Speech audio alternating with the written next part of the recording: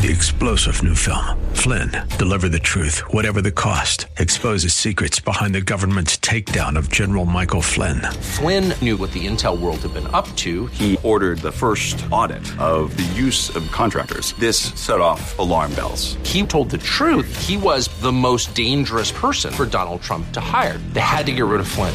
Flynn, deliver the truth, whatever the cost. Available now. Watch it today. Go to salemnow.com. salemnow.com.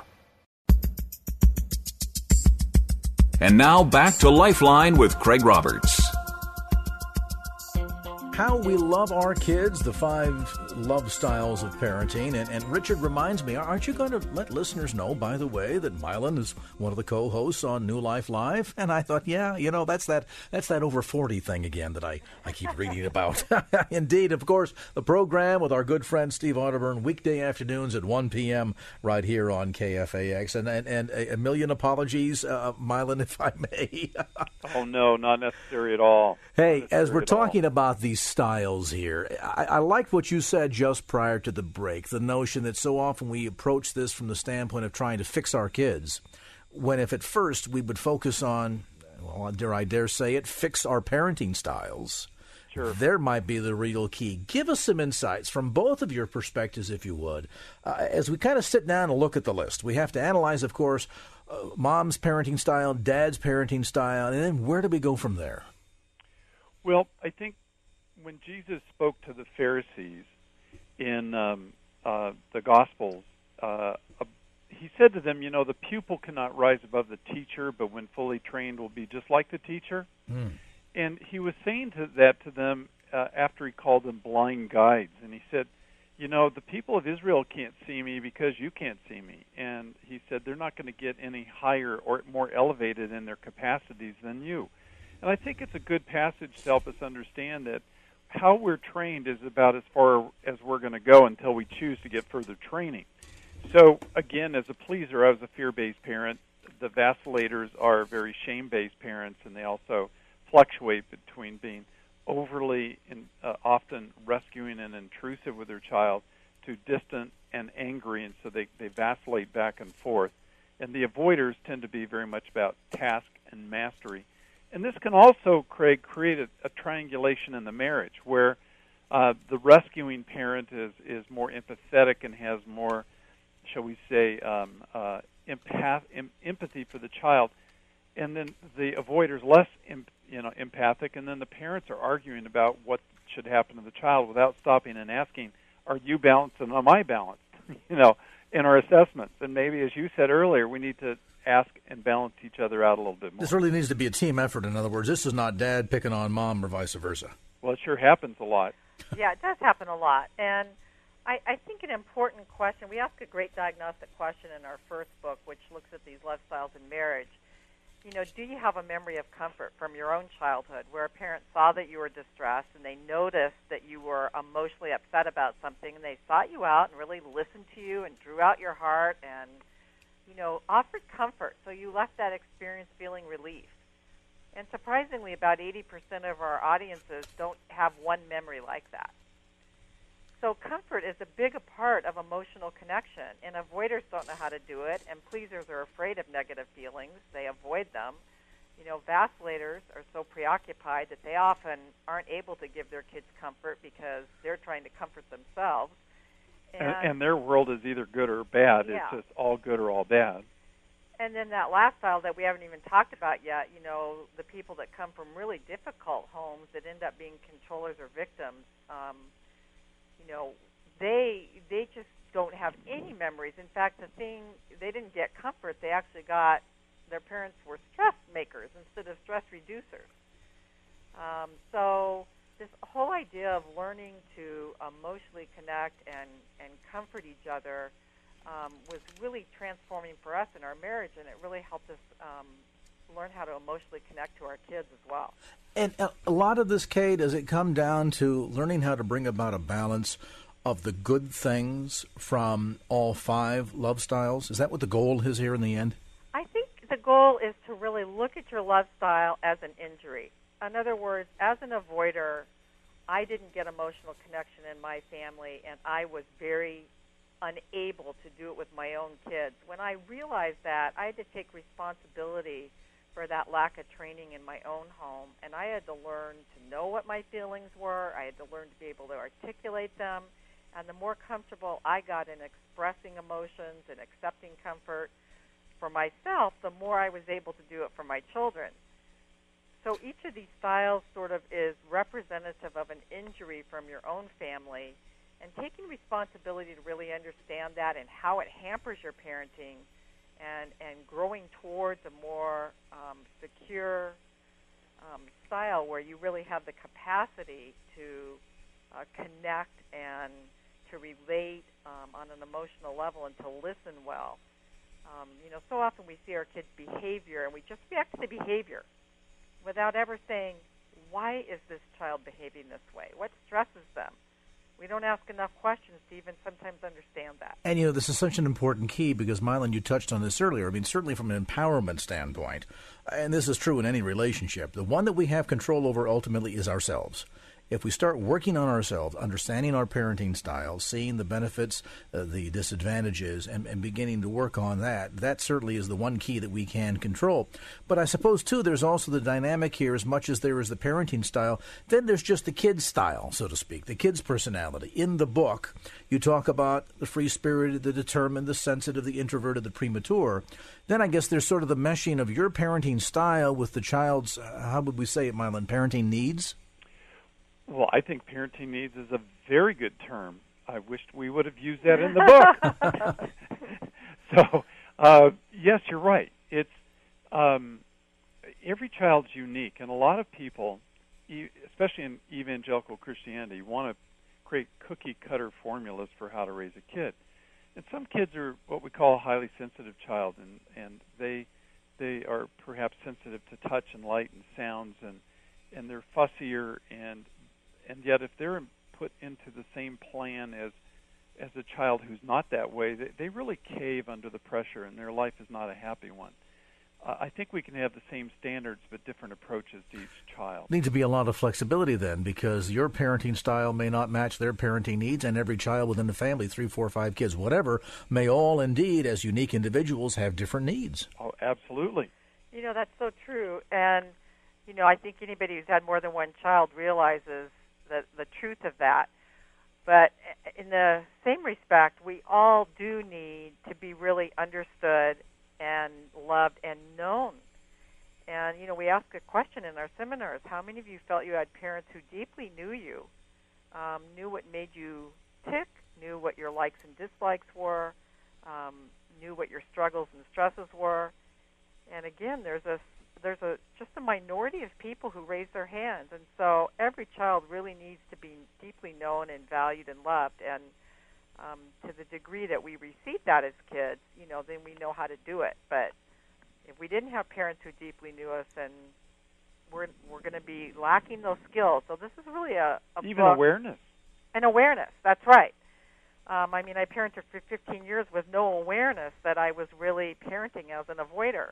And the fourth child, got the best of us. And, you can see her ability to emotionally connect and be able to articulate feelings and listen well is just at a higher level. And I would suspect, too, here in the end, it takes time, it takes an investment, because you're getting to not only know the parenting style of your spouse, but also the unique individual needs of your kids, and obviously that number in time increases exponentially based on the size of your family. But that said, I would imagine, Mylan, we shouldn't feel overwhelmed by this task. I think we need to feel like I can start any time to get better. There's a very prominent physician some years ago who said, if we provide good enough parenting, it will be adequate. We're not trying to be the super parent, and we're not trying to be the worst one on the block either. We're trying to get better and improve. And this thing called sanctification that the Bible talks about, that we should be growing over the course of a lifetime, we ask many people in our audiences, how many of you ever felt as though your parents were growing over the course of your childhood and adolescence? And again, very few hands go up, that I never saw growth.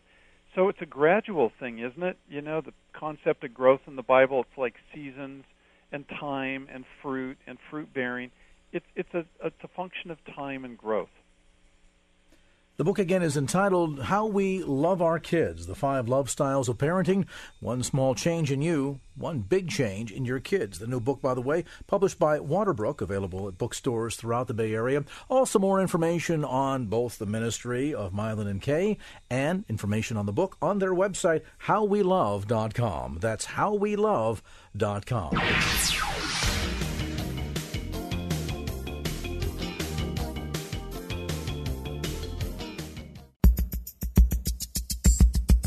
And now back to Lifeline with Craig Roberts.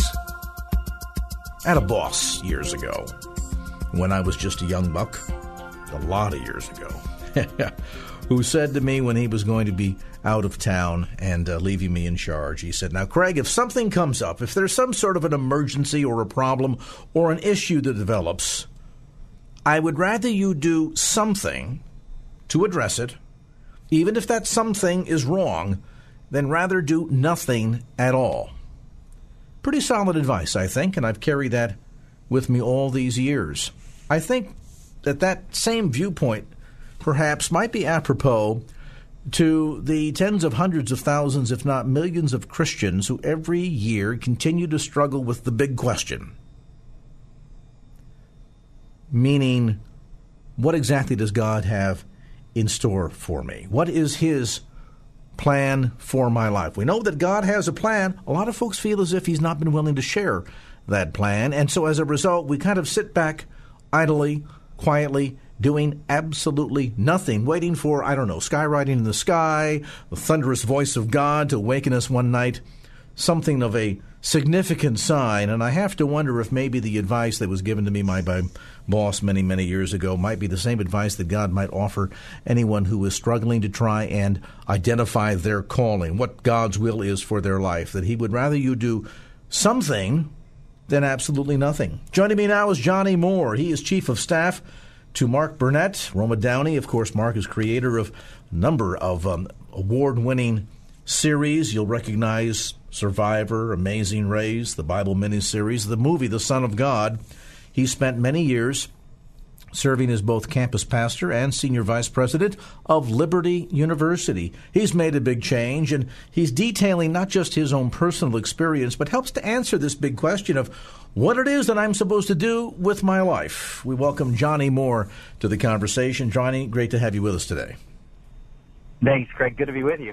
This is a question I think that all of us struggle with, certainly as believers. Sometimes we struggle with it at multiple times and occasions in our life as the circumstances around us change. This notion of trying to ascertain what exactly is that God wants me to do with my life. I think it's encouraging to see so many Christians that want to be sensitive to the Lord's will, but frustrating that so many will waste sometimes weeks, months, years, a lifetime, never really quite feeling as if they've gotten an answer to that question. Yeah, and I think the word you just used there is the key word. They're expecting to feel like they have an answer to this question. And, one of the reasons why I wrote my book, What Am I Supposed to Do with My Life, is because, I think we spend way too much time feeling and not enough time doing. And, this question of God's will is a lot easier than we make it when we actually look at what Scripture says about it. Let's spend some time talking about this. Again, there's this notion, and you talk about it in the book, and we've got a couple of choices here. We can either wait until God gets us started, or we can go until He stops us. So one thing for sure I find out, certainly this has been true in my own life experience, that if I'm heading down the wrong road, the Lord will surely close a door. Yeah, I wrote this book in part because I spent a dozen years at Liberty University with thousands of college students that I was trying to influence and trying to lead them and teach them and get them prepared for life.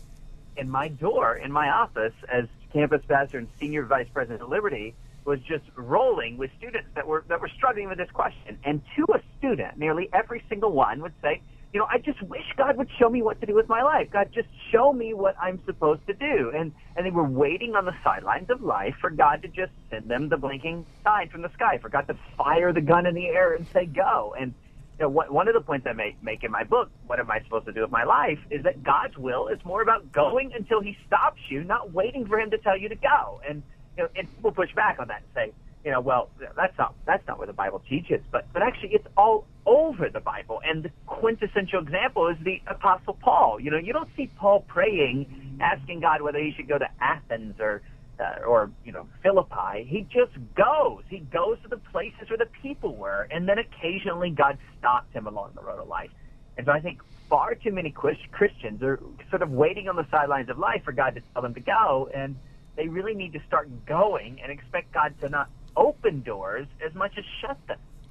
Is there a big practical side to all of this? And maybe you can answer this question in relationship to your own life experience. You've made a major career shift from having spent time within academia, counseling, pastoral responsibilities there on campus at Liberty, your service as a senior VP of Liberty University, now working in Hollywood and in film production with some remarkably talented individuals. But many might argue that these are kind of opposite ends of sort of the life skills, life work continuum. I would wonder from your own experience, if you had an inkling 10 years ago, 15 years ago, 20 years ago that God would have you where you are at today, if God had laid out this very perfect roadmap at the very beginning and saying, Johnny, at some point you will be here, are there a lot of people for whom that would so frighten them to death that they would run in the opposite direction?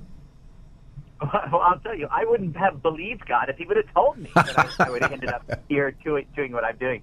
But isn't that what's interesting? I mean, God works in these strange and mysterious ways. And the first point I make in the book, which I think is the biblical principle when it comes to the will of God, is that God's will is more about who you are than where you are or what you're doing. It's more about who you are than where you are or what you're doing.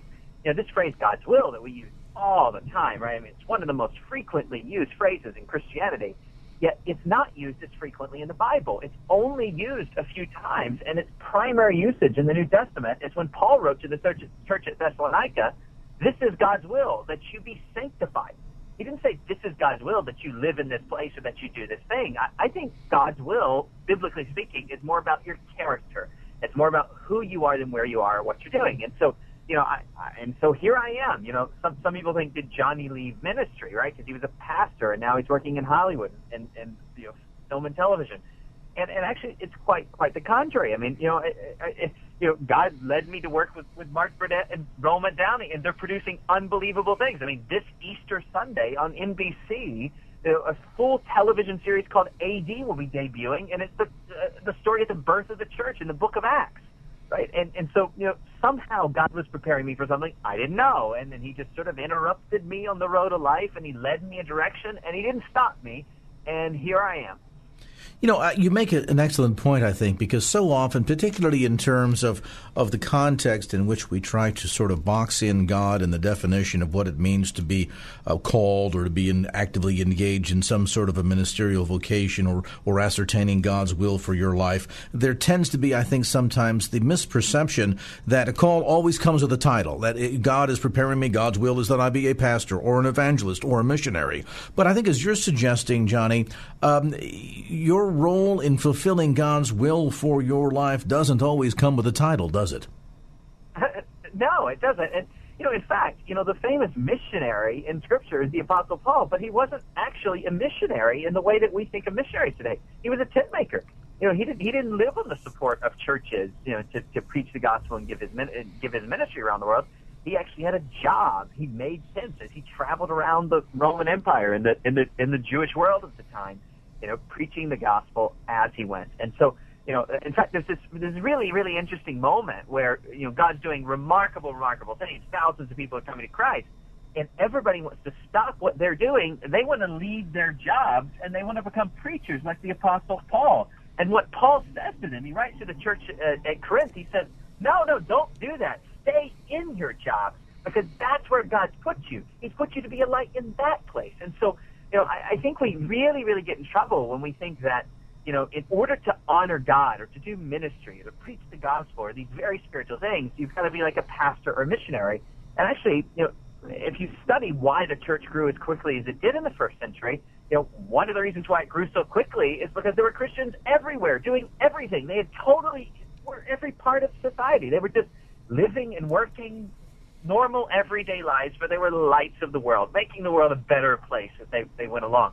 And so I think this question of God's will gets a little messy when we think that if we're going to honor God, then we have to do these very ministerial things. When actually, a lot of times what God wants to do is not sort of leave the secular world, so to speak, but to be light and salt within it. That might be the call. Well, and you make an excellent point in terms of looking at the life of Paul, or so many figures that we see throughout, particularly New Testament Scripture, that it was less so about them knowing going into all of this what it was that God was going to raise them up to do, and rather more about them just going and doing. There was less focus on trying to understand that, Paul, I'm someday going to become the principal writer of the New Testament. No, that wasn't part of the game for him at all. It was about who he was in his relationship with Christ and simply moving forward. And maybe therein lies the key for a lot of us, understanding that God's will is not about what you do as much as it is about who you are. Many of those lessons inside the pages of the book we're discussing today with Johnny Moore. It's called, What Am I Supposed to Do with My Life? God's Will Demystified. We'll take a brief time out. We're going to come back to more of our conversation with Johnny tonight. And as we do so, answer the ageless question. Is this about an event, or is it more about process? That as this edition of Lifeline continues.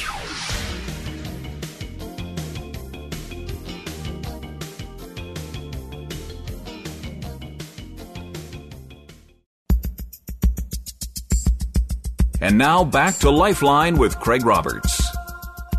Back to our conversation tonight. Johnny Moore served as campus pastor and senior vice president of Liberty University for many years. He is now chief of staff to Mark Burnett and Roma Downey, and has written inside the pages of his new book, What Am I Supposed to Do with My Life, newly released, by the way, by Thomas Nelson, and available at the usual suspects, including Amazon.com. In the book, we talk about this entire issue of how to demystify God's will. And toward that end, and this kind of harkens back to what you mentioned just prior to the break, Johnny, the sense that we kind of look for an understanding of God's will for our life as an event, but is it really more of a process? Absolutely. I think this is where we get so wrong with this question. We're expecting God to drop a blinking light from the sky and tell us what to do and where to go. And that's not what the Bible teaches is the normal course of things when it comes to the will of God. God's will is more about who you are than where you are or what you're doing. And by the way, we think that, expecting these miracles and these supernatural things to get us going is like a very holy and righteous thing to do. But when you read the Bible, I mean, you see some pretty interesting things. I mean, like Jesus said that a wicked and adulterous generation seeks a sign. That's what he said. And we think it's like really, really a holy and righteous and very spiritual thing to do, to pray and pray and pray for God to show us where to go and what to do. But see, if God just showed us where to go and what to do all the time, it wouldn't require that we live by faith. So he doesn't do that. He stays quiet, and he forces us to jump out of the nest that he's made for us. And he's always there waiting to swoop us if we need help, but he's never going to let us sit there until everything is guaranteed. How much of this is passion driven, following one's passion, something that I'm sure you talked about with campus students there at Liberty University for many years. Is that an important key component? I mean, it just seems to me that no matter where you wind up and whether or not we're talking about a religious calling or a secular calling, if you don't have passion for what you do, you're really not going to be very effective at it. And I think certainly a lot of folks can easily ascertain if they don't understand what God's will is for them precisely so, they can certainly sit down and articulate, maybe even on an 8.5 by 11 sheet of paper, what they're passionate about, can't they? Yes, and God puts that in our hearts. I believe God made us with these things in our hearts, and I don't think that it is biblical to think that you have to sacrifice all of these desires in order to be in the center of the will of God. I think it's actually quite the opposite. I think very often God allows us to couple our passion with our experience to do great things in the world. And so sometimes it's not running from it, it's running towards it. But if you're running towards it, what if there's a fork in the road? What if there's a couple of multiple paths that seem right, or multiple arenas where you have a multiplicity of passions? Then what? Then you pick one. You just pick one. You know, I think a lot of times that we believe that if you do one path, you're right, and one path, you're wrong. And by the way, I'm not talking about the moral will of God. You know, I'm not talking about things that the Bible clearly says are right and things the Bible clearly says are wrong. Now, that's a different conversation. Of course, God doesn't want you to do the things that he says are wrong in his word. But when it comes to these big life decisions, I think oftentimes God gives us the freedom to choose. And so while we beg and plead for God to show us which fork to take in the road, you know, God's standing on the sidelines sometimes saying, you just make a decision. But by the way, this is why the first principle about God's will is so important, that God's will is more about who you are than where you are or what you're doing, because you've got to work on who first. You work on who you are as a person to make sure your heart's where it needs to be, that you're prepared, that you're someone that whatever path you're going on, you're gonna take a good path because you're gonna be a good and God-honoring person. But I think we get mixed up sometimes, and we start thinking of these sort of decisional will of God in the way we think of the moral will of God. And God gave us freedom, not as a curse, but as a gift.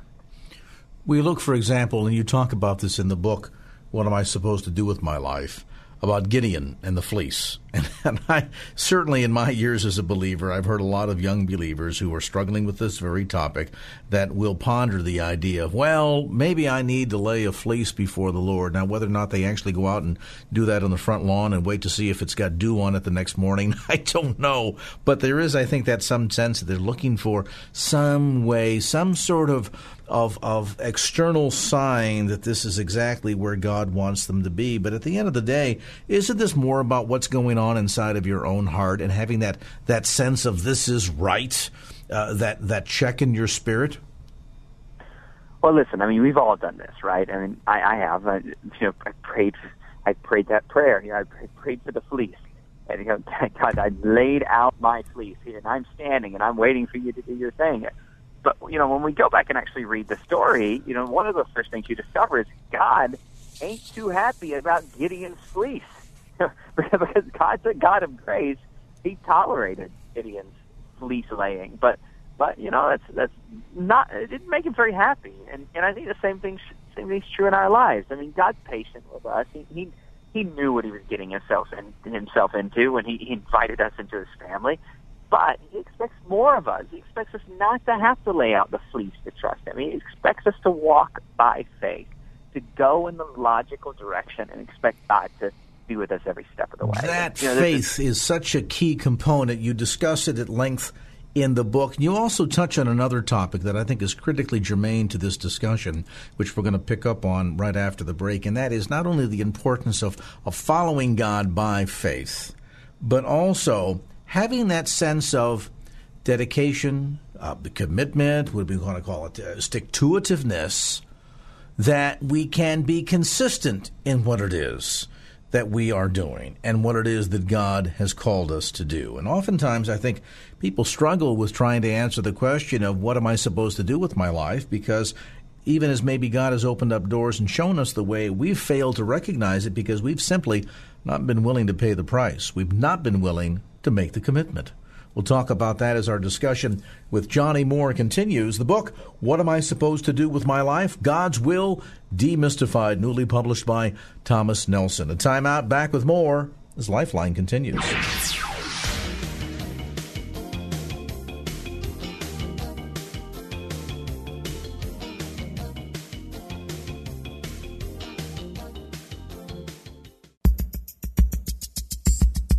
And now back to Lifeline with Craig Roberts. We're visiting today with Johnny Moore. Johnny, by the way, is Chief of Staff to Mark Burnett and Roma Downey. Of course, you know Mark's work. You're familiar with all the big hits, Survivor, Amazing Race, the Bible miniseries, the movie Son of God. Lots of great, amazing stuff that no doubt that you have enjoyed. Well, Johnny's written a new book called What Am I Supposed to Do with My Life? God's Will Demystified, which, by the way, you can pick up at Amazon.com or through, local bookstores and so on and so forth. Johnny, let's talk about a couple of key principles. You spend a lot of time in the book talking about the issue of commitment. Tell me why. Well, it's interesting. When I decided to write a book on God's will, I expected to write a whole book on God's will because this is a really, really big and important question. But as I really dug into the question, what does the Bible actually say about God's will, I was surprised to discover it says a whole lot less than we make of it. And actually, it's not that hard of a question. It's a pretty simple question to answer. God's will is more about who you are than where you are and what you're doing. And it's more about going until God stops you and stop waiting for him to tell you to go. But actually, what I was struck by was that most of us, if we knew what God's will was in the first place, we would be committed to it. But because we have major commitment issues in this world that we're living in now. And so I ended up devoting the whole second half of my book on God's will to commitment. Why we struggle with commitment, how we need to be commitment, how commitment is actually the answer to the question, what is God's will? It's not about it's not about where you are, what you're doing. It's about, whoever you are, wherever you are, and whatever you're doing, being committed to it. And, we referenced Paul earlier. Imagine how different his story might have turned out had, after one or two rough spots along the road, which I think he would admit were legion during his time of ministry, if he just said, "Oh, this is too much work," and I don't, I used to be on the persecuting side. I'm not really up for this being persecuted business. So I'm out of here. God, you can go find somebody else. That story of his life and his impact on the early church might have been quite different had he not been committed. This is a sort of under-recognized value in the society that we're living in today.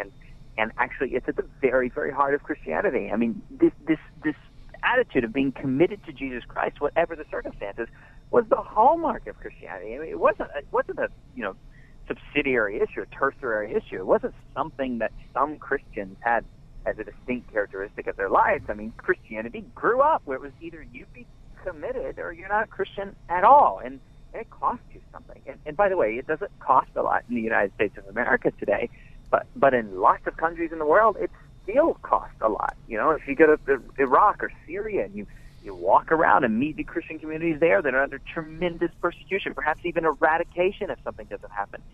Their faith isn't something that they just do because they believe it. They do it because it's so down deep inside of who they are. They just can't imagine not doing it. And that's where I think our obsession with the question of God's will is sometimes a pretty selfish question. It's all about us, and it's never actually going to be what we're hoping we're going to get when we answer the question until we make it all about Jesus. And when we make it all about Jesus, it's going to require commitment. Well, it takes us back to the spiritual thing. And it takes us, I think, Johnny, back to your point earlier, and that is this is not about what we do, it's about who we are, because there are going to be times where we're going to fail in what we do. I mean, imagine if you sit down with either Roma or Mark, who today many of us recognize as being incredible producers and actresses in the case of Roma. There's got to be a backstory there of all of the failures that either everybody has forgotten or doesn't know anything about. Now, imagine after a failed project or two, if Mark had just said, well, this is not for me. This can't be my calling because I've had a failure here on my hands. So what's next? Imagine what things might look like today if he had taken that attitude. Well, and this is the story of human history, right? I mean, sure. All of the people in all of history that have done things of great significance, have had their ups and downs. You don't bat 1,000 every time. One of my favorite quotes I've ever read is from Winston Churchill, where Churchill said that success in life is often nothing more than moving from one failure to the next with undiminished enthusiasm. And by the way, this is a very Christian idea. I mean, it was the Bible that says that the righteous fall 7 times and they get back up. And you don't measure a man or a woman by how talented they are or how wealthy they are, but rather by what it takes to discourage someone. That's how you measure worth in this world we're living in. And I think we're just sort of weak people these days. I mean, we've forgotten that it just takes good old hard work to get to places. And sometimes we make decisions, and then by our hard work, we make those decisions good decisions, even if they might not have been the best decisions to begin with. All right, let's bring some balance to this, because there's also an issue here, I think, that underlies part of what you're saying, and that is the issue of self-honesty.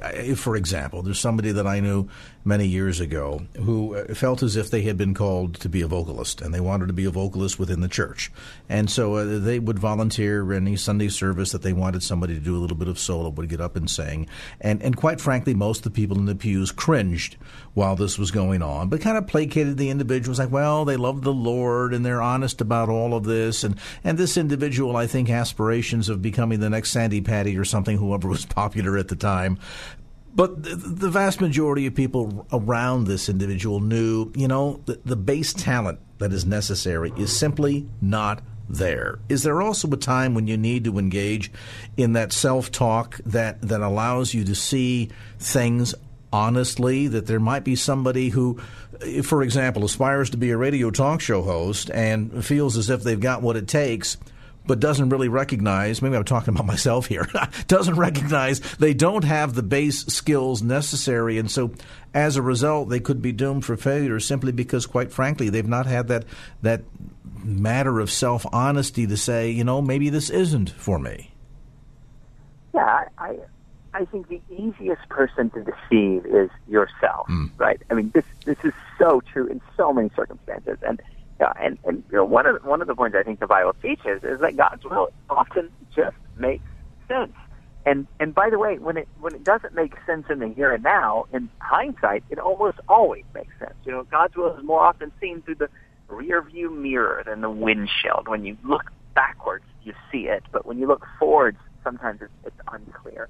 And so, we have this absolute propensity to deceive ourselves. And so, one of the things I think we have to do when we start answering these big questions about life and making these big decisions about our lives is that I think we need to have a good, honest self-assessment. We need to pray the prayer of David, which, God, search me and show me if there's any wickedness inside of me. And along the way to find the wickedness, we also find a lot of weaknesses along the way.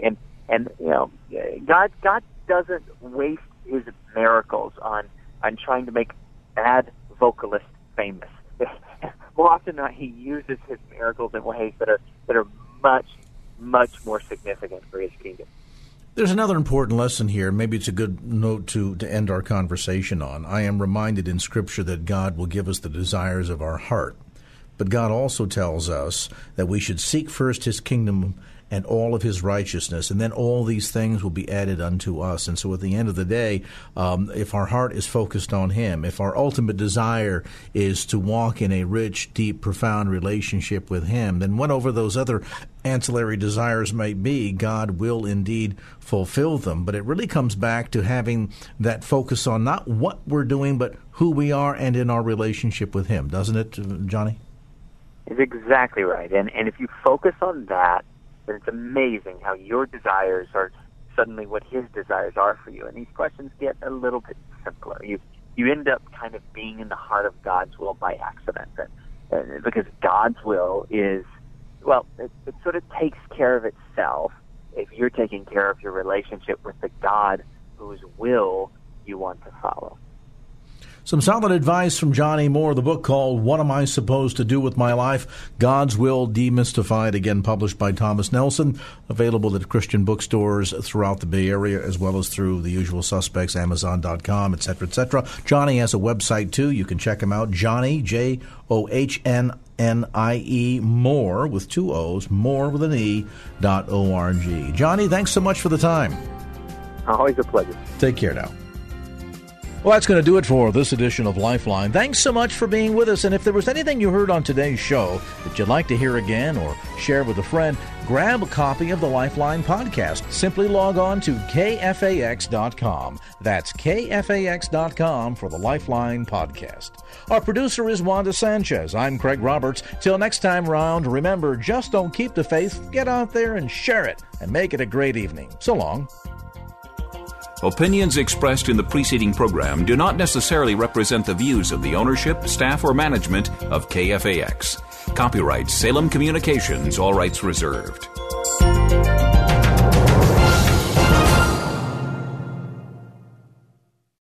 Three-star General Michael J. Flynn, head of the Pentagon Intelligence Agency, knew all the government's dirty secrets. He was one of the most respected generals in the military. Flynn knew what the intel world had been up to. He understood its funding. He ordered the first audit of the use of contractors. This set off alarm bells. The explosive new documentary, Flynn, Deliver the Truth, Whatever the Cost, uncovers the facts behind this scandal. Flynn told the truth. He was the most dangerous person for Donald Trump to hire. I find out the worst enemy that I'm going to face in my life is right here in America. They took my assessment and they wanted me to change it. And I was like, I'm not changing it. They had to get rid of Flynn. With in-depth interviews, archival footage, and never-before-seen personal records of the man behind the headlines. I just felt like I was drowning. Flynn, Deliver the Truth, Whatever the Cost. Available now. Watch it today. Go to salemnow.com. salemnow.com.